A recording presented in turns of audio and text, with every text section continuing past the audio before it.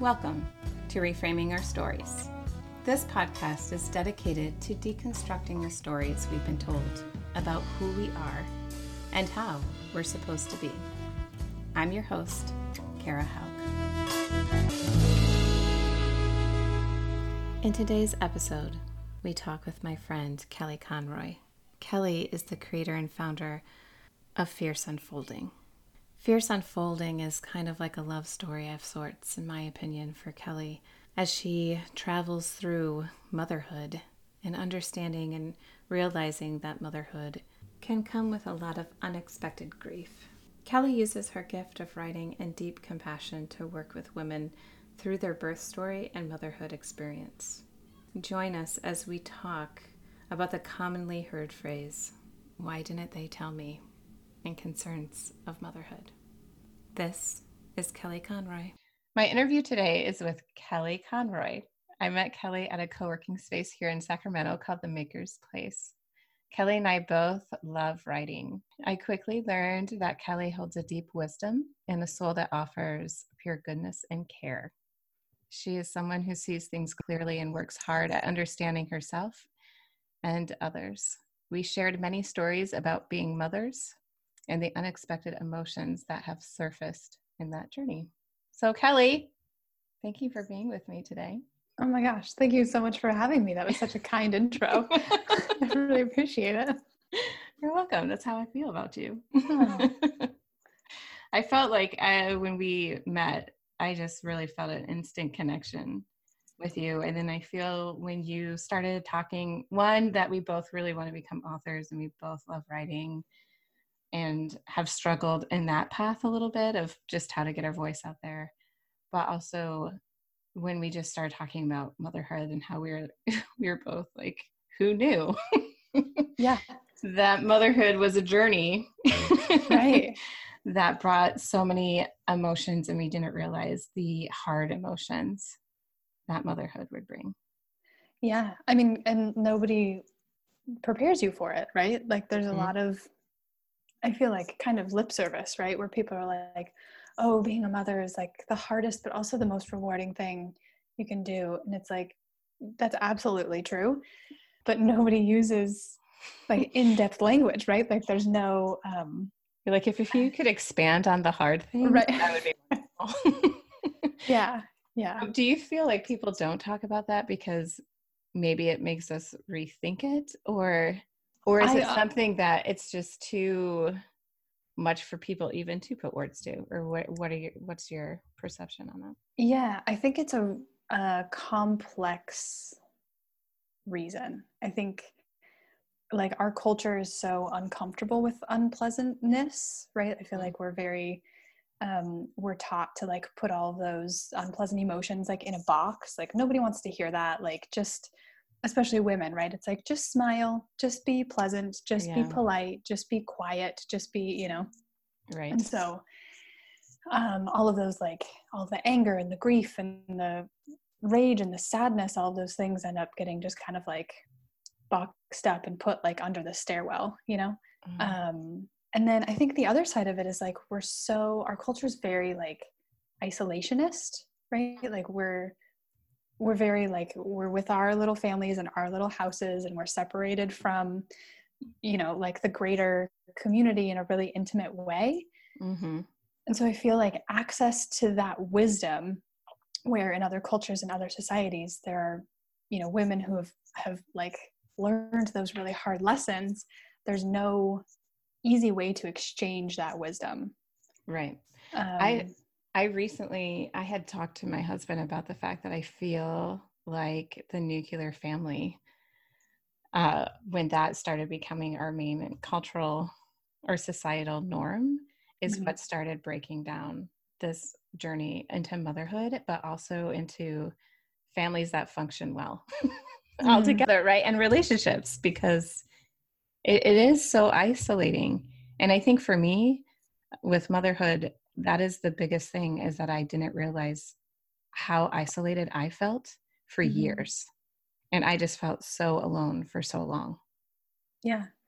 Yeah. We're just like put in like in our lane, right? And it's like, just keep following this little lane and don't talk about, like stuff that comes in or stuff that you want to shove out of your lane. It's like, we're expected to be able to hold like all of the answers and all of the capacity and all of everything. And it's impossible for one person to hold all that stuff. Like, that's what community is for, right? And everybody always says, oh, it takes a village, but it's like, we don't actually have where. You're like, where's the village? Yeah. That's a great saying, but if we could like act on that, that'd right. be Right. Yeah. The extended family thing, I've found myself leaning really hard on, like, my mom, especially since becoming a mother. I like did not realize how much I would need her, how much I would want, that right. Multi-generational sort of wisdom and help. So yeah. So what had I know part of our conversations before is we talked about, for me, for instance, I always dreamt of being a mom. Like, it was one of those things where I always thought about my Cabbage Patch Kids as being my babies, and I had these idealized visions of what it would be like to be a mom. And, from the fact of, I felt like I'd be like this goddess breastfeeding and like holding the child to my breast, running in a field, my hair blowing in the wind. I don't know how that could be. Flowers everywhere. Yeah. Yes. Like, this is the vision, and everything would be easy and it would just be luxurious. And that was by far not my experience. And so I'm curious for you too, what was your journey of even becoming pregnant and entering into motherhood, and what did that look like for you? It was a mess. It was not fields of wildflowers, that's for sure. My idea of it was like, oh, it's just like this totally normal thing and you just do it and it's fine, right? Like, my expectation was that, like, I would have a baby and then everything would be the same, except I would have a baby with me, right? And that is not what happened for me. I actually like put off trying to get pregnant for like a while because I thought that it would happen right away. And then, of course, best laid plans. Right. It did not happen right away. It took like 10 or 11 months. And then when I finally did get pregnant, I ended up losing 2 pregnancies like consecutively. And that just filled me with rage, right? I was like, why didn't anybody tell me that this could happen? And everybody, like, when it came up, women were like, oh yeah, that's really common, or me too. Like, I had that too. And I was like, why is this like shrouded in secrecy? Right. Like, I've just gone through this like horrifically like emotional and physical thing. And nobody even told me that happens, that that's an option, or like a possibility, not an option, but a possibility. And so, yeah, it was just very like tumultuous. And then, so by the time I got pregnant, I was like, okay, I've been through the hard stuff, right? I've been challenged, I've overcome, smooth sailing from here, right? And my pregnancy was a nightmare. My daughter's phase was a nightmare. She had colic for like the first 6 months. Oh, that's so hard. It was so hard. And like, breastfeeding was really hard. And just the whole, I describe it as like a grenade went off in my life. It just felt like I just exploded. Everything exploded around me. Who I was exploded. Like, I lost my identity overnight. I lost my body. Well, the second I got pregnant, like, and the illusion of control that I had just was stripped away immediately. It was a lot. So there's a couple things there. One, first of all, sorry about your loss with the miscarriages. Oh, thank you. Yeah. I do feel like that is something where why our society doesn't talk about it, I don't know. Because it is surprisingly, and I think I learned this too once I started having kids, is that how many women have experienced miscarriage. And that it is something that happens, but you don't necessarily think, one, that's going to happen to me, or two, that it's as painful, right? I have not experienced it, but I've sat with women who have, and just like the depth of grief that they experience is a lot. Mhm. And then the aspect too, you talked about breastfeeding being very hard, and then like the sense of a lack of identity. Yeah. So talk to me more about, I know those are three very different things. A lot of them deal with grief, Oh, absolutely. right? Yeah. So say more about like how those things then affected you as a person Yeah. in becoming a mom. Oh my gosh. Where to start? Um, yeah. So the miscarriages, I remember after the first one, it was just like shame, right? Like I just felt so Mm, much shame. I was like, something's wrong with my body. Like I can't, my body can't do this, or like something about me is broken. And, it just, I internalized it very much as like, because I didn't have any information about it. And it didn't feel like something, again, it was like what those unpleasant emotions. It was a very unpleasant experience. So in our society, that's just not something that you like share mm-hmm. typically. And so I felt like I needed to just lock it up inside of me and nobody would want to hear about it. So I kept it very close and it was just incredibly painful. And so then I kind of moved through that grief, on my own as best I could.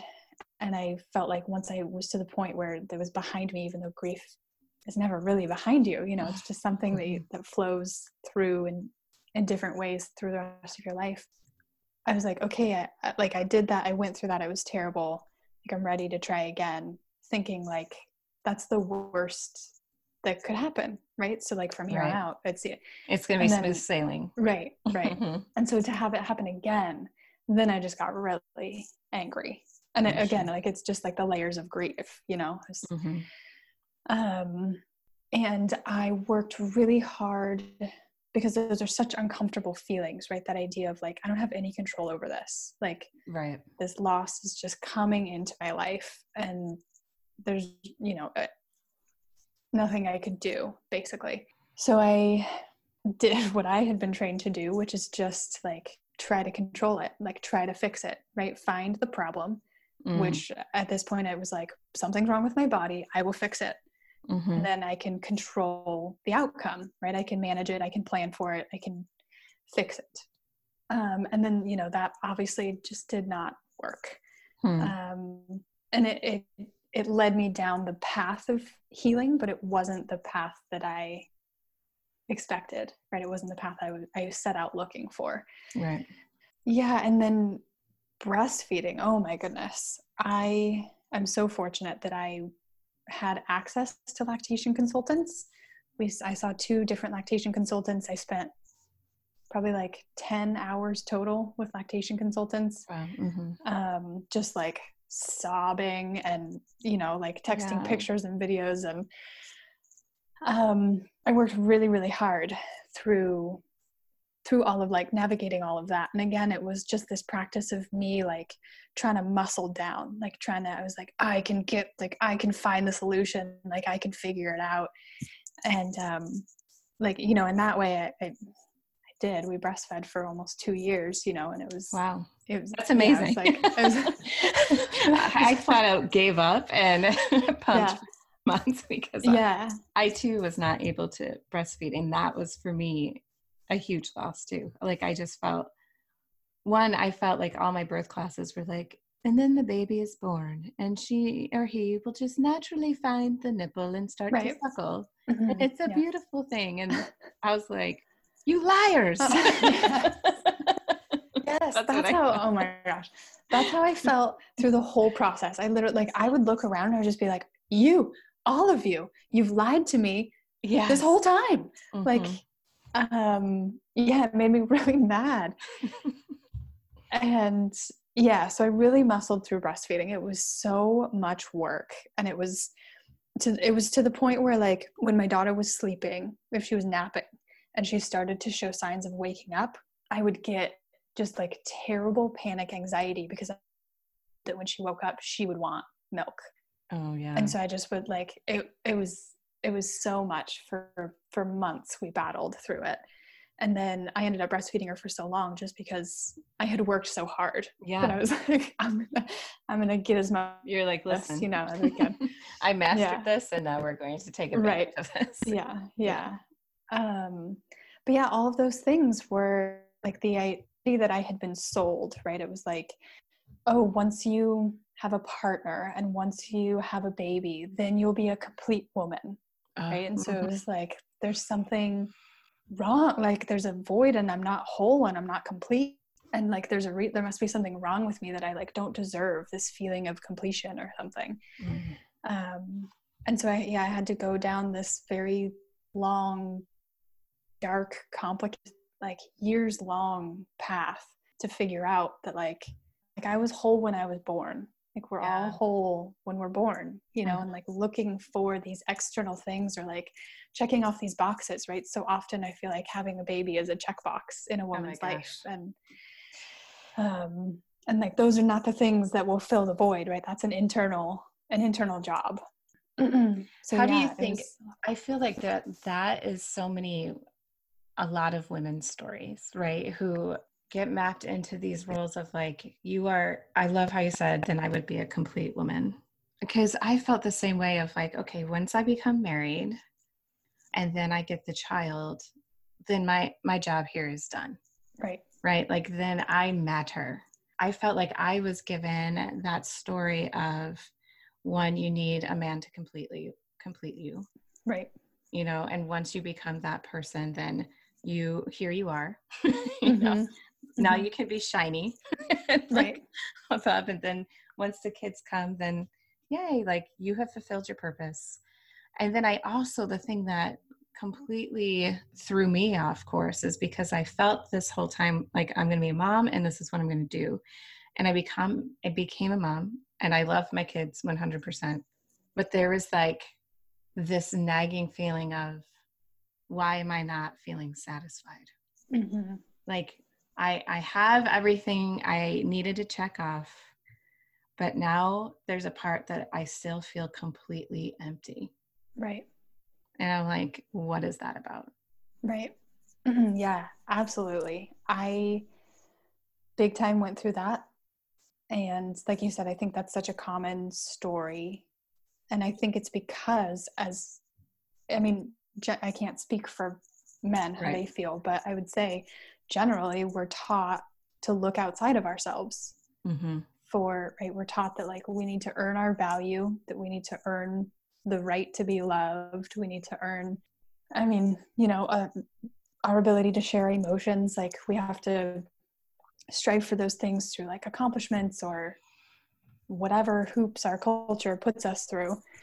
And it just strips away the fact that like being a valued human is your birthright. Right. You came into the world. Like you came into the world whole. Like you, right? If especially from the perspective of a mother, like would you ever look at your child and say like, you must earn my love? Right. Yeah. Or like, right. Like you need to be romantically attached to someone before you matter. Right. Like, oh my gosh. It just like, it doesn't make logical sense, but for some reason, subconsciously, we ingested this message. And then, like you said, you get those things and there's still a void, like you're still unsatisfied. Right. And it's because that's internal, right? You're looking for that love outside of you, and it needs to be love that you're giving to yourself. And we're not taught how to do that. So how have you been able to find that for yourself? And how have you been able to do that? If you have, or it's obviously a still work in progress, I'm sure, because this is life that we're on. Yeah, totally. It's definitely a lifelong thing. It took a lot of work. I thought that motherhood, I thought that the grenade of my daughter life wasn't enough of a teardown. But I think all of life is just like constantly peeling away layers and deconstructing and reconstructing. And so, I had this moment where I realized my husband's career was skyrocketing and he seemed to like have it all. And I seemed to I had like the husband and the house and the kid, and that message that we're sold is were supposed to have. And I still was so unhappy. And I just kept waiting for my husband to like fix it for me, right? I kept waiting for something to change on his end to where I would suddenly feel seen or heard, or so that I would feel better about it. Right. I joined a coaching program. A coaching program. Yeah. And it was like specifically for mothers. And it was not something that I thought I would be into, but it was one of those, like, it was so synchronistic, you know, it came into my life at exactly the right time. And I was just like, you know what, I need something. And I went into it, and it just completely, just the act of doing something that was just for me was like the first step in loving myself, right? Like carving out that time for myself and starting like a daily journaling practice, and really just that act of investing in me for my own sake, not because it would make me a better mom or because it would make me a better employee or a better wife or whatever, but like just for myself. Yeah. Like that's what I had been missing. I think that's what so many of us are missing, right? Saying it's like, almost like we hang ourselves up on I just think about, okay, I'm putting myself in the closet. I just hug myself like that pretty dress that you only take out every now and then, yeah. you know, to wear on a special occasion. And we're like, we'll get to you someday. Yes. And I feel exactly like that is how I was. It was like all of a sudden I became a mom, and like I was helping my husband with his career, and I decided to stay home. And it was very much like, I don't want to say like a martyr, but there was a part of it that felt very much like that. And then to have the experience of just being so isolated and not having the support system, we also didn't have extended family around. And so it was very much like, all right, I will give everything that I have to all of you. And then that's, I guess, my calling. That's my identity. And then you quickly are like, am I ever putting on that dress? Am I ever coming back to me? And I look back at pictures when my kids were babies, and I look at myself and I'm like, who in the hell is that? Yeah. Like I think very much, I think so many mothers experience just losing themselves completely. Oh, absolutely. In the process. And that's what, right? Like that's the message, is that the peak of a desirable woman is fully selfless, right? Like no needs, no strong voice, no, you know, be physically as you can be as small as you can be, like just disappear as much as you can, but keep serving everybody, like just kind of float around like a ghost and make everybody else happy, but don't be human. For those of you in Northern California and are searching for a great home, this is for you. We'd like to thank the Poindexter Real Estate Group, our local sponsor for this episode of Reframing Our Stories, the podcast. The Poindexter Real Estate Group recognizes the importance of open conversations at home. Erica can be reached at 530-333-7207. Again, 530-333-7207. Now back to the show.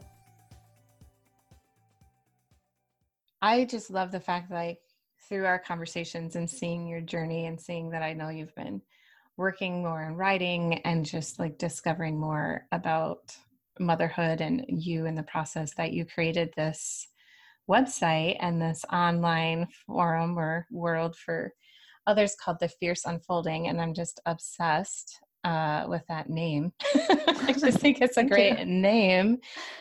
So talk to me more about that space and what Fierce Unfolding is and why you created it and what has it done now for you.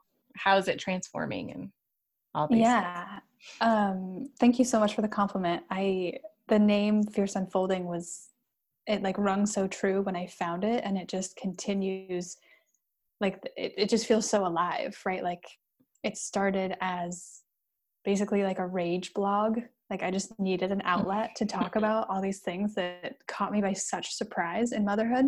And I wanted to be able to like put words to it as an outlet for myself, but also make it a resource and just like a light for other women that might have grenades in their own motherhood. Mm-hmm.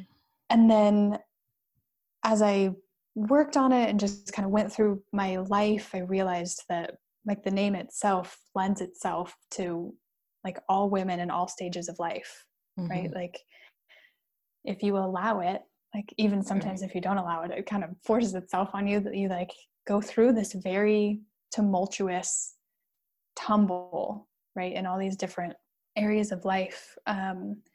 So yeah, it really has turned into a community of just like helping women learn how to reclaim themselves, like learn how to know themselves and love themselves no matter what stage of life they're in. So yeah, it's virtual, which is amazing and like such a gift that we do virtual women's circles. And then I have like my own little coaching program where we talk about sort of the anthropology and the history of patriarchy, and we dig into our own culture and find the ways that that is rooted in our own subconscious and in our own actions. Because so much of what happens around us gets implanted inside us, and so we end up just like unconsciously perpetuating those things that we say we don't want. So yeah, it's been like a really beautiful gift to me, and it's been like so great to basically through Fierce Unfolding to create like this net of women, which I think is sort of the natural state of women in community, is to act as a net so that they're taking weight off of each other and also supporting the entire society. Right. What's kind of the common thread that you keep hearing among these women who you have in your groups? Yeah, like worthiness for sure, or unworthiness, right? Feeling unworthy. Fascinating.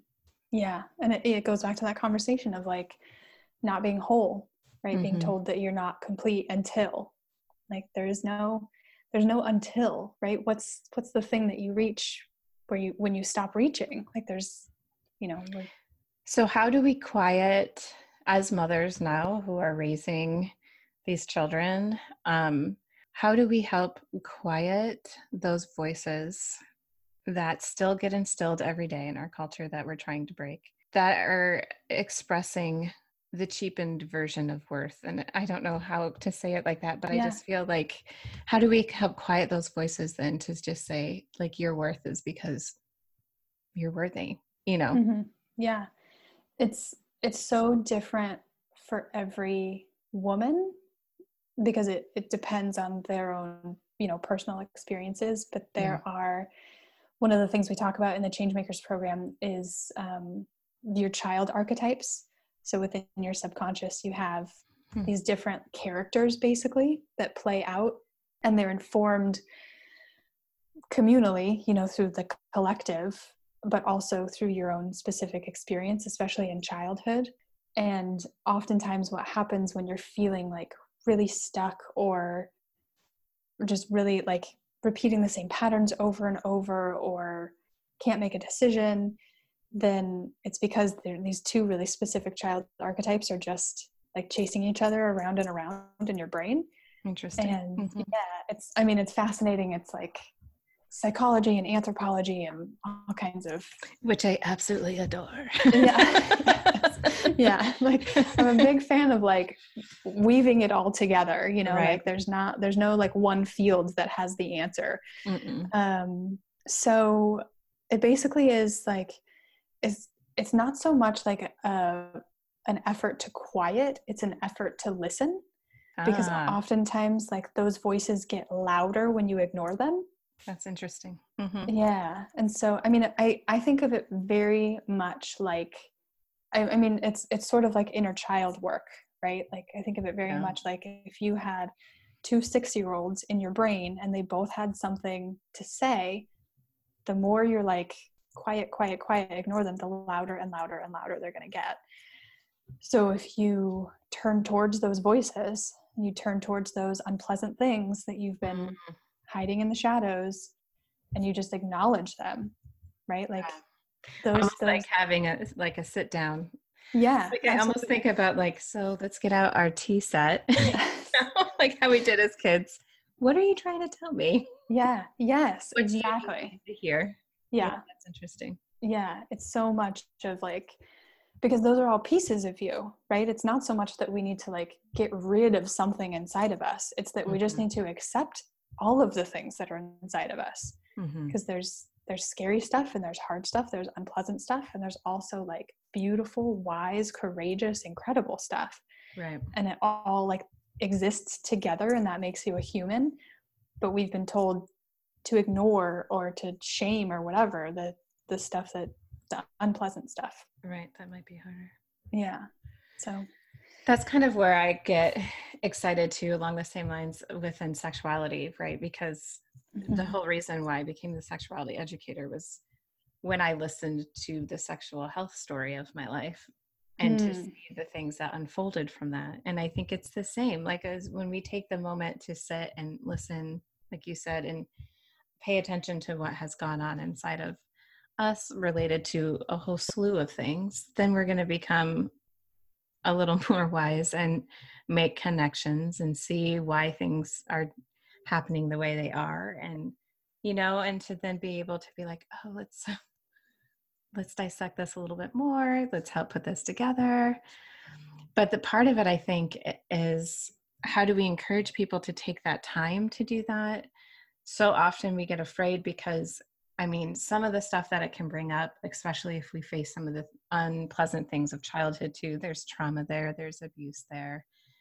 And it brings up a lot of feelings and it brings up a lot of triggers and stuff that we are afraid to cope with, right? mm, So how do we encourage people to like enter into that and yeah. to know like, hey, it might not be, roses and sunshine, but when we do pay attention, this could happen. Or Mm. what would you say to that, or what have you talked to women about with that? Yeah, it's definitely a hard sell if you're not ready, Mm-hmm. right? Like if you're not ready to face those demons and look at yourself as a whole person and look at your experience, then I feel like if you're not ready, then you're not ready, right? Right. There has to be something really pushing you towards that work. Mm-hmm. um, and wherever you start, right? Maybe you start in yoga, maybe you start in talk therapy, maybe you start just with a daily journaling practice for yourself.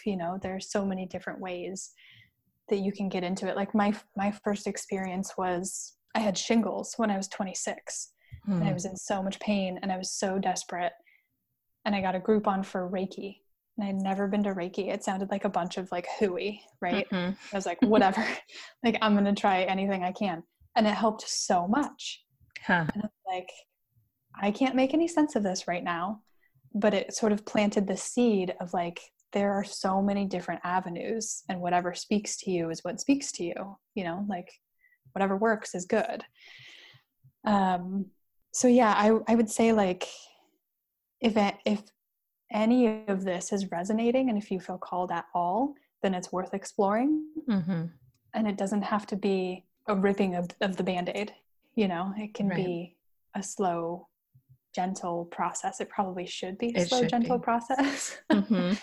I feel like my band-aid got ripped pretty hard, but I think when I look back, I can see the signs that like I had been invited to start this work earlier and I kept resisting. Mm-hmm. So I think, I got pushed pretty hard because that's what I needed to make that move.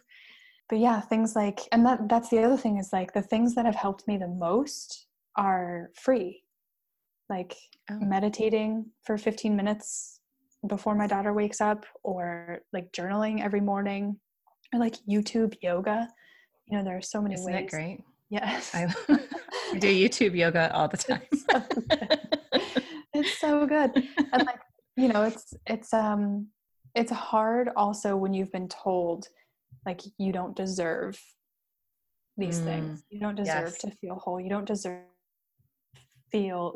leisure. You don't deserve pleasure, right? Like that plays into Mm, sexuality so much. huge. Yeah. um, and so to overcome that, it's really just like baby steps in my mind. Like take 5 minutes after you brush your teeth every morning and journal and do it just for you, or like do Mm. something that feels good. I even think about too with moms, like in terms of reclaiming bodies and stuff. I started doing this too. Like we just talked about brushing your teeth. There's times where after I brushed my teeth, I literally would just stare in the mirror and run my hands over my body. Oh, I love that. Because I was like, oh, let's remember. Like, Yeah. one, you're not at all like you used to be. Mm-hmm. You have Yeah. changed dramatically, but let me learn you again. Like Mm-hmm. I think too, we are so departed from our bodies after Mm-hmm. motherhood, and then we feel like we have to reach this goal of looking a certain way like we might have before, or that we just continuously alienate ourselves Yeah. from the body that houses our soul and like how we experience life. And so that continuously makes a barrier of being able to reconnect to who we are and and loving ourselves too. Yeah. So Oh, I always think absolutely. that's a good practice. Yeah. I love that. Yeah. The body thing is, I spent so much of my life feeling totally dissociated from my body. Mm-hmm. And I didn't even realize it until I was like a few years into therapy. I didn't realize it until like the first experience I had of feeling grounded. And I remember like looking at my hands and being like, oh my God, like I have hands, like these are my hands, It's like you So became an yeah, infant again in your own sense, right? right. I love Yeah. like seeing You're like, babies going like, ah, look at this hand I yeah. have. Have you guys seen this? Yeah. And I think it, just like as women, we're taught to just deny all of ourselves, right? We're taught to deny ourselves from nourishing, pleasurable things. And we're taught to deny the things that seem unpleasant to other people.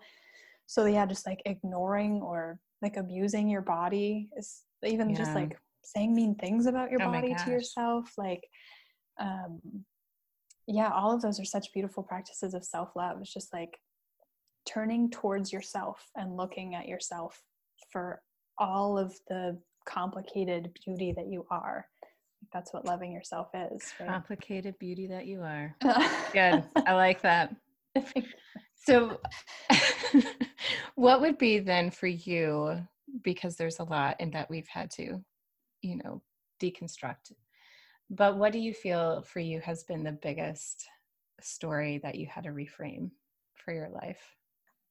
I mean, I think we've hit on both of them and they're so intertwined, but it really is like the worthiness thing. And I think for me it was that like I wasn't ever like good enough. And that's how unworthiness manifested for me. It was Mm-hmm. like I always needed to give more and do more and be better and be perfect, right, all the time in order to be loved. And so, that's so hard when as a mom you're already asked to give what feels like everything.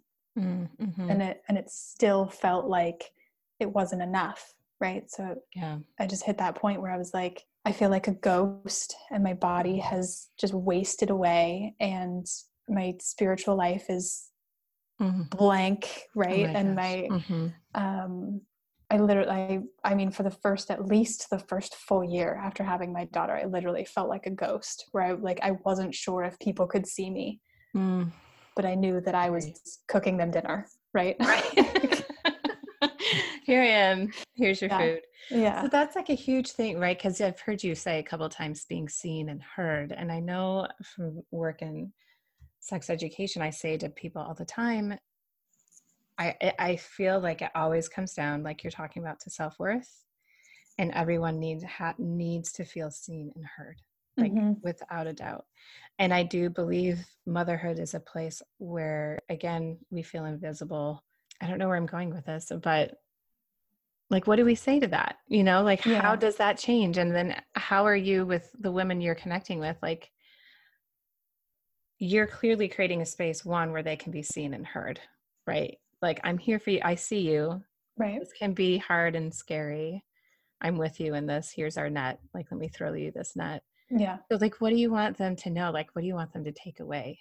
I mean, mostly I want them to know that it's so helpful and so important to have those people that can see you and hear you, like alongside you, but it's never going to be enough until you do that for yourself. Like someone can hold that space for you and give you that compassion and that opportunity to express and become and explore whoever you need to be. But like until you accept yourself, you're always going to be looking for it from someone else. Right. And sometimes that's not always the best, right? Right. Yeah. There's no, yes. And I think for me, it came down, I think for a lot of people, it comes down to like reparenting yourself. And not as a knock against your parents, right? But like parents are humans. Right. And we all have our specific traumas. We all have our unresolved stuff, and that comes out on kids. And I feel like our generation is doing really big work to try and like dismantle that stuff so that they're not putting, their stuff on their kids. Yeah. I mean, that's my hope, at least. But as a kid, there are a lot of times and a lot of opportunities to not be seen and not be heard by the adults that you depended on for survival. Right. And so then that just gets ingrained. And but then the beautiful thing is, like, as an adult yourself, you can go back and say, like, no, I see you, I hear you. Like, you can validate that experience and who you are as a person. Yeah. That's awesome. It's big and it's beautiful, and right. But yeah, I feel so strongly like we can't heal the world and we can't serve our children, we can't serve our communities until we do that for ourselves. So, that's the truth. Yeah. See, this is what adulthood is. You're like, oh, everything. Yeah. Let me dismantle that. And it's exactly like I often will look at my husband and be like, can't I just, like, for a day just blame like you for this? Like, can't I, Oh, I'm really awesome at blaming sometimes. Yeah. My husband's so good. Like, I know you want to blame me, and I was like, I'm doing a good job. Yeah. Yeah. We're like, oh, that's my problem. All right. Right. I know. So bad. It's a lot of work, but then, like, that's why it's so important to have like a community and to have some like humor and levity and just like grace around all of it, right? Like, we're all just trying to figure it out, and it's a lifelong thing, and it's really hard, and we're going to make mistakes, and we just got to hold each other in that space. Yeah, absolutely. So where can people find you if they're just like, this fierce unfolding, this sounds amazing and wonderful, and I love everything Kelly has just said? Oh, thank you. How do they find you? Yeah, I am. So the website is thefierceunfolding.com. And then on Instagram, the handle is @fierceunfolding. And I'm on, all the usual places, all the social media gems. Yeah. But yeah, we have, it's all about like building community. So there are different offerings and different opportunities to get involved at all different like types of time and cost levels, and I want to make it accessible, because what's the point if it's not, right? Yeah. Great. Well, Kelly, I loved this conversation, and thank you so much for being here. Thank you. I loved it so much about everything you're doing in this world, and really, people, you need to go read her blogs because they're amazing. Her writing is beautiful, and I love it. And it's so good and honest and truthful. And it's just something that we don't get to hear a lot of. So I appreciate that you are putting words to your emotions, because I do believe that it's going to be reaching so many women who often aren't feeling seen and heard, and, because we don't talk about this. So I'm glad you are. And thank you. Yeah, thank you so much. I appreciate it.